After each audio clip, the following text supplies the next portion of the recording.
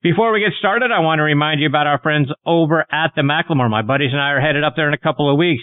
It's finally getting closer. I cannot wait. The Macklemore is a beautiful community resort and golf course just 35 minutes outside of Chattanooga, Tennessee on Lookout Mountain. Folks, go online to themacklemore.com and check out what a wonderful golf course and other amenities they have for you up there. Their new clubhouse and bar opened up last fall. Folks, you got to see this place to believe how great it is.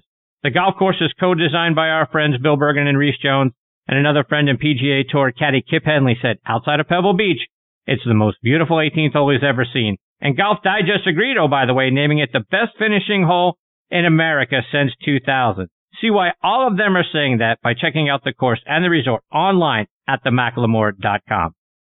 And folks, this segment of the show is brought to you by TaylorMade and their TP5 and TP5X golf ball. High draw? Check. Low fade? Check. Bump and run? Out of the sand? Flop shot? Guess what? Check, check, and check. No matter what shot you need to pull off, there's one ball that's better for them than them all, and that's the new TP5 and TP5X from TaylorMade. With a newly redesigned dimple pattern that decreases drag and increases lift, it's the number one ball in golf no matter the shot. So whether you need to hit it high over the trees, under, or even through them, hit TP5 or TP5X, the one ball designed to handle it all. Check them out online by going to TaylorMadeGolf.com for more information. All right, now next on the tee with me is Keith Jarvis. Keith has been a teaching professional and had a playing career that spans almost 30 years. He's taught here in the U.S., plus over in Japan and Mexico. He was a lead instructor for ESPN's golf schools back in 2006 when Hank Haney was the Dean of Instruction. He's taken lessons from Hank and attended his Teach the Teacher sessions. He hosted a golf school here in Atlanta with Andy Plummer and Mike Bennett, who are the founders of the Stack and Tilt Swing. Keith was the head golf pro and director of instruction at the Heritage Golf Club here in Atlanta. He is now a Golf Channel Academy lead instructor up in New Jersey. He is also a certified U.S. kids coach, and I'm excited he is back with me again tonight here on Next on the Tee. Hey, Keith, how are you, my friend? Thanks for coming back on the show. Excited to be here. Hey, Keith, I want to start our time tonight. We gotta start with the unbelievable PGA Championship. What'd you think about what you saw on Sunday? Well, I'll tell you what, it was something else. You know, you just when you talk about the best players in the world, in my opinion, I think what you have to realize is that you can never count them out. You just don't know what somebody has inside of them and what they can do, right? It's like you hear all this talk about all these guys that have these ambitions to play on the tour, and they have so many people around them that say, "Do you know how hard that is? You know how many people make it out of a million, out of 1,000, whatever?" There's so many naysayers. But you take a guy like Mickelson or Tiger or you know, any of the best players in the world, nobody knows what they can do at any given moment. Everybody counted Tiger out for a long time. He comes back and wins the Masters. Everybody thinks Mickelson, well, he's won a couple times on the Champions Tour, but, you know, he's too old to do any more than that. He likes to stay competitive and stay out there on the regular tour, but who would have ever thought? And I'll tell you what, it's a hard game, and you're on or you're not. And when you're not, it's even harder.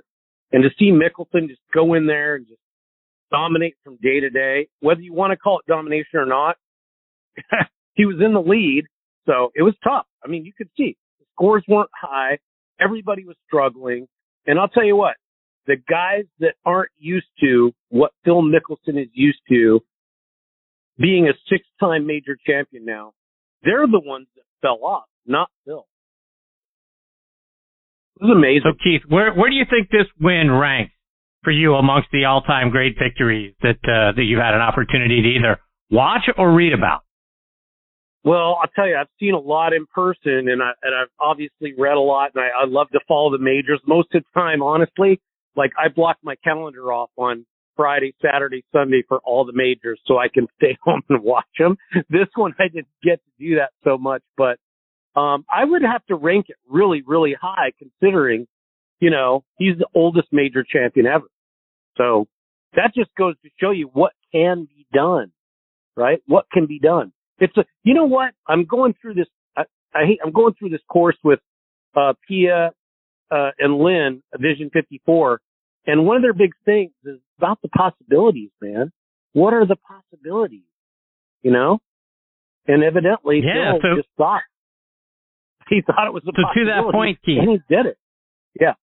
When you think now about possibilities, right? Yeah. Whether it's in your own life, or somebody else's life, one of your students' lives, whatever, right? This shows us, to your point, that anything's possible, right? We've seen, to your point earlier, we saw Tiger come back and win in 2019 at the Masters when it looked like his career was over. We see Phil pull this off. For those folks that are my age and older, obviously the 86 Masters and Jack pulling that off. You go all the way back to 1950 and Ben Hogan after the accident and him coming back and doing what he did in his career. So we've seen through the game of golf that all kinds of things are possible. Do you take inspiration for what you just saw and now take that and put that, apply it, like I said, to your life or your teacher or your students' lives?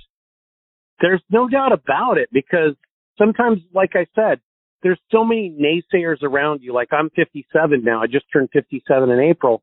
And it's like, is my playing career over for good, or are there possibilities there?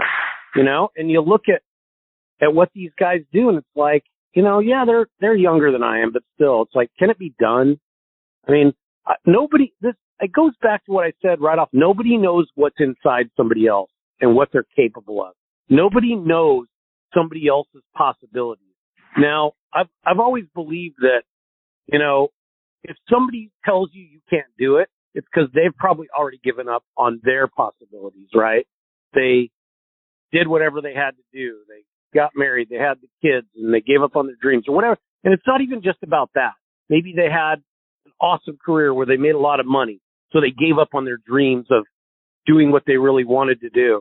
I read a Tim Ferriss book not too long ago called The 4-Hour Workweek, and there was this lawyer that was, I think, in New York City that made a lot of money, and he gave it all up, moved to Brazil, started a surf school, and then just marketed the surf school.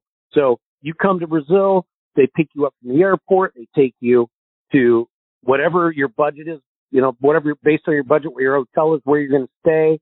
And they know the restaurants, they know the clubs, they know everywhere to go, and they know all the hot surf spots.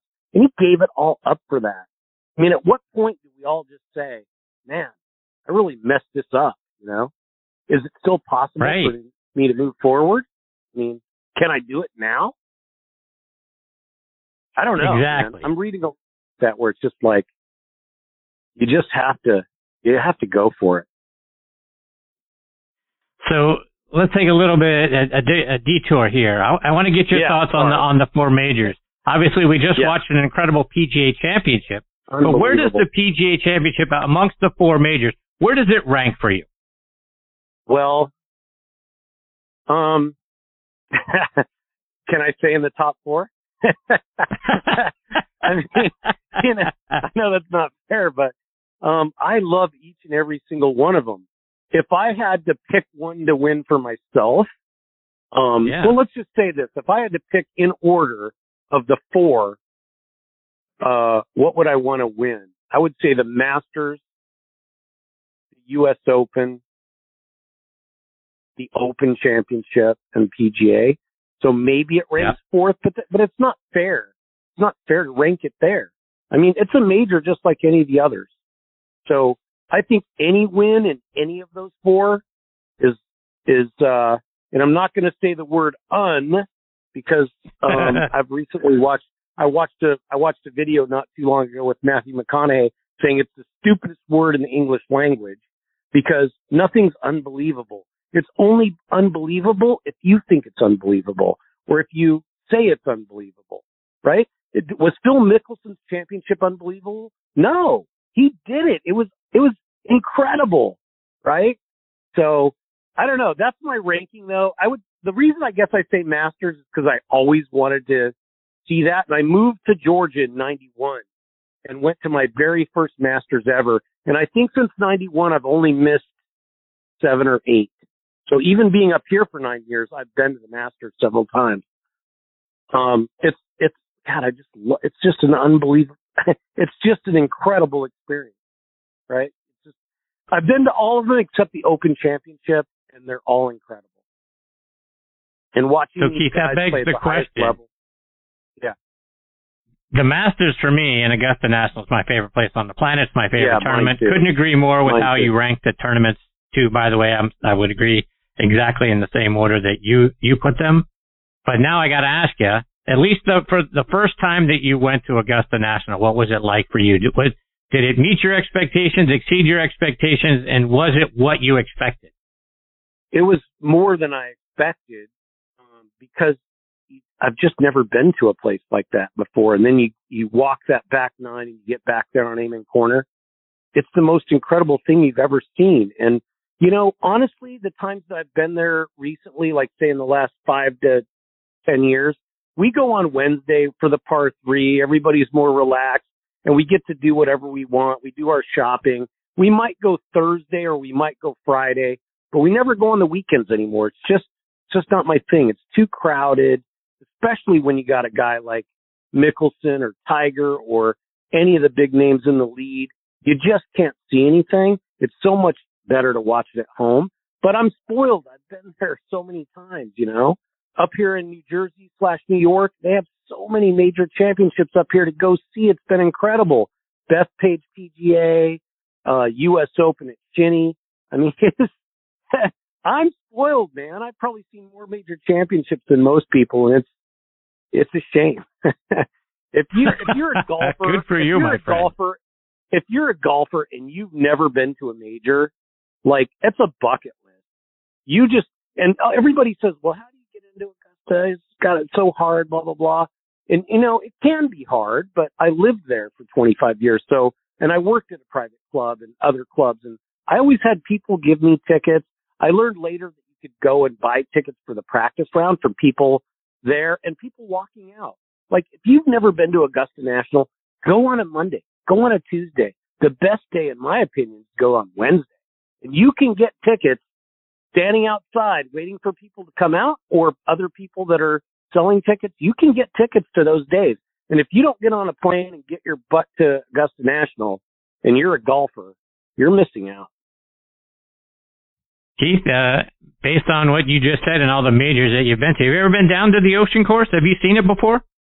I have been there. Yeah, I was down there for the Ryder Cup. I played there a few times. One of my friends that I don't keep in touch with much is director of instruction. At least she was.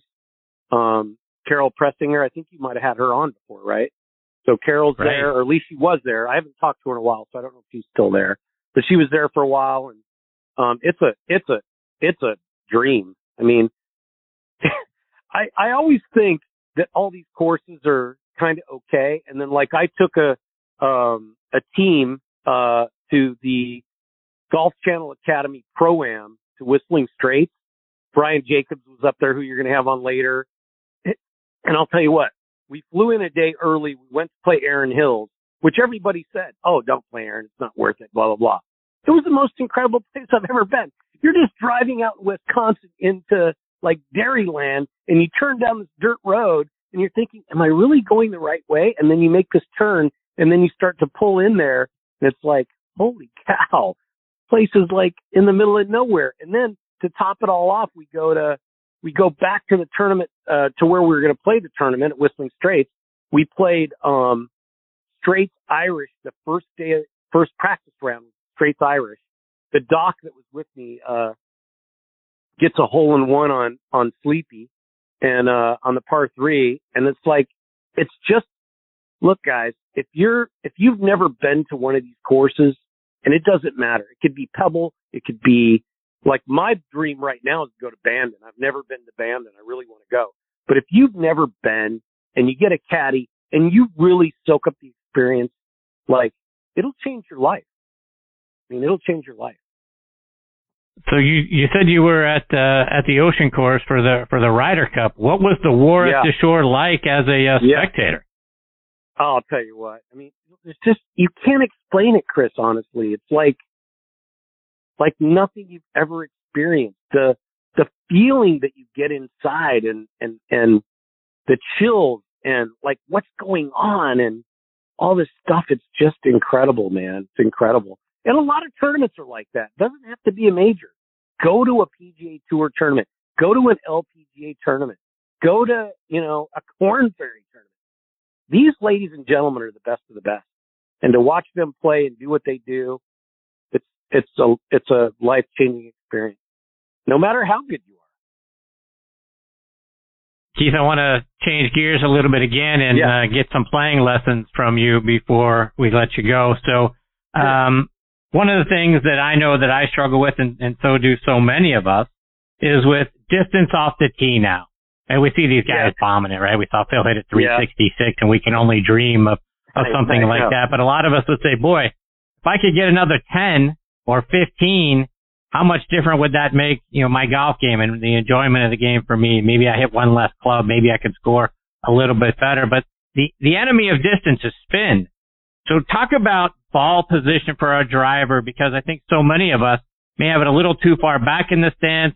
Maybe we're hitting down on the ball, which causes spin, a loss of distance. How can we fix that? So what I would say is, in order, you need to get the ball in a position that's closer to the lead shoulder, right? Because the lead shoulder is the top of the radius of the arc, and directly below that, when your arm and shaft are in a straight line, would be the bottom of the radius of the arc. So we hit down on everything except driver. You could look at TrackMan Tour, even TrackMan Tour averages. Those guys hit 1.3 down on a driver, okay? But their average speed is 113. So if you're under 100, you need to hit up to help take the spin off. But what I would say is, number one, you got to play the ball more forward in your stance. Like, I line it up off my front foot, and then I flare my foot out, so it's kind of in the instep. But if you dropped a club from my shoulder, you'd see it's like really close to my shoulder. Which, what you have to remember is the geometry, right? You read all the stuff. Oh, play it inside your heel. Do this, do that. If you're hitting down on the ball and you're not over 100 miles an hour, you're losing power. So number one, I would say get the ball off your shoulder so it's close to zero when you're at the bottom of the arc.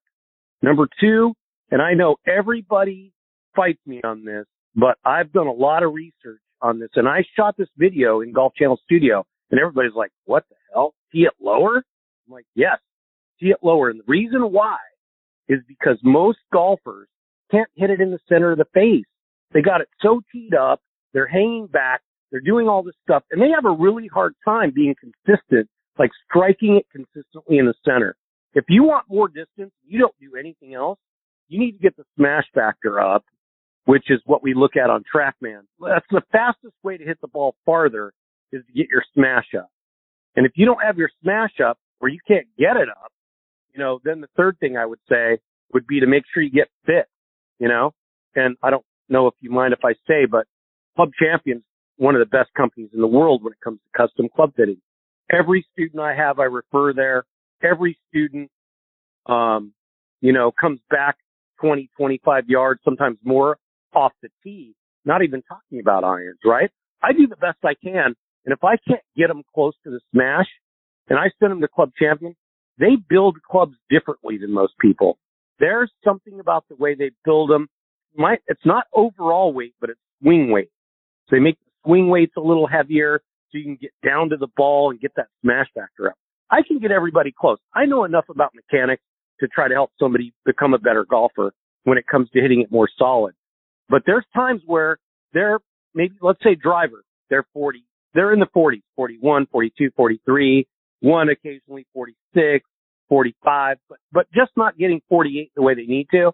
They go for a driver fitting and they hit their driver, and then Club Champion builds them a driver on the fly to show them what they can do. There's nothing like it. The driver I got from them is the best driver I've ever had, and I'm 57. And I've been to the Oven. I've been down to Kiawah. I've been to the Kingdom. I can't even tell you how many places. It's the best driver I've ever had. So a couple of clarifying points there. You keep mentioning smash factor. For those folks that are going, what is smash and how do I make it better? Talk about, give us the definition of what it means. So smash factor is an algorithm between club head speed and ball speed. They divide the club head speed into the ball speed, and that gives you the number. And there's a tour average for every club. And the most important thing to understand is it's not about speed, it's about technique. It's hitting the ball first and then the ground with wedge through 3-wood and then Otherwise, it's hitting it in the center of the club face. So one of the things you can do is go out and get a bottle of Dr. Scholl's foot powder, spray it on the face of your iron, your driver, and see where you're hitting it. And if you're not hitting it in the center, you better find somebody that can help you do that fast, because you're killing yourself if you don't. So centered contact will give you a better smash, but it really has more to do with ball first contact and then the divot. If you look at the best players in the world, because the club swings in an arc, they're hitting the ball first and then taking the divot. So if you can learn to do that and learn to do that as fast as possible, like I call that the number one differentiator between good players and players that aren't as good. So if you want to be a better player, you better learn to crush the ball. Like, that's way more important than anything else. I get so many people that come to see me and they're like, well, what about my grip? I'm like, dude, you're crushing it. Like, it's good. You know, don't worry about it. If there's something that needs to be adjusted, I'll adjust it. But people come in with so many questions. And I'm like, I want to take what you have and make you the best golfer I can make you. Right? So as fast as possible. And number one is always about the divot, man. Always. Keith, one more before I let you go. And one of the dreaded things that has crept its way into my game is the shank. The S a couple word. of times, I swing, and all of a sudden I'm hitting the ball on the hosel. The ball shoots straight to the right. You've got a drill that can help fix that. Talk about that. So I do. And what I would say is I think it's a very misunderstood concept. And what I would say is if you're a righty, you're going to notice that you're closing the face, starting to hit the ball to the left too much before the shanks kick in. And that's because when you're starting to close the face too early, it's kicking the club head out over the plane. And almost everything I've ever seen about shanks, the club face is closed, you're trapping it against the neck, and the neck's what kicks it out to the right. So the very first thing I would do is, number one, make sure the lead arm stays closer to the chest than the backswing, so the club goes more around and gets deeper behind you. That'll help you with a more in to out or a straighter path.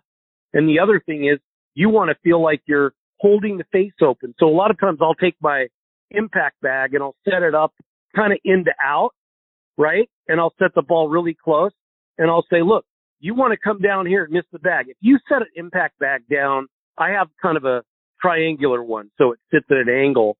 And I guarantee you, a shanker is going to hit the bag way behind the ball, because that's where they're getting over the plane, hitting it in the neck. But I would say this, a closing club face is always going to make you shank faster than an open club face.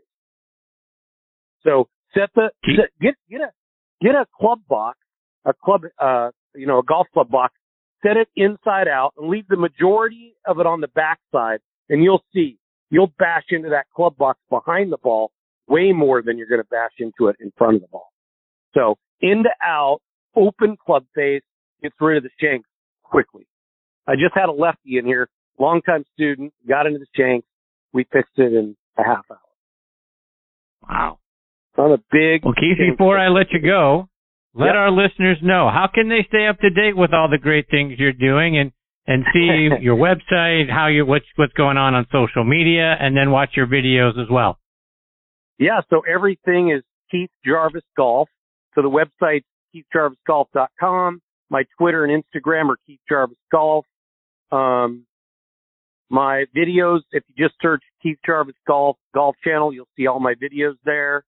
And my email is keith@KeithJarvisGolf.com.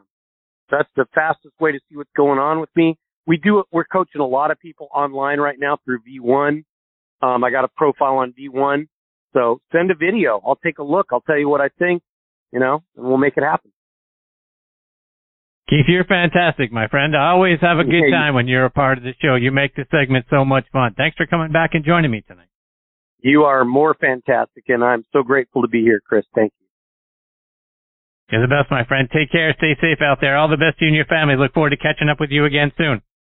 Have a wonderful night. Tell Brian Jacobs I said hello. I will do it. Take care, Keith. Thanks, man. That's the great Keith Jarvis. KeithJarvisGolf.com is the website, and at Keith Jarvis Golf on social media. The guy is full of energy. He's got a lot of great videos that you can find on Golf Channel Academy. And then every time he comes on the show, he fills it with energy, and I love that so much about Keith. Everything's positive. He's always kind of the glass is always half full, and just like you heard at the top, right? Possibilities. What's possible? Anything's possible.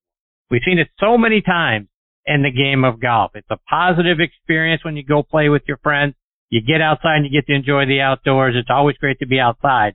But on top of that, we see so many things that can be done with this game. It's absolutely the best game out there. And I thank Keith so much for coming on and giving us more examples of that.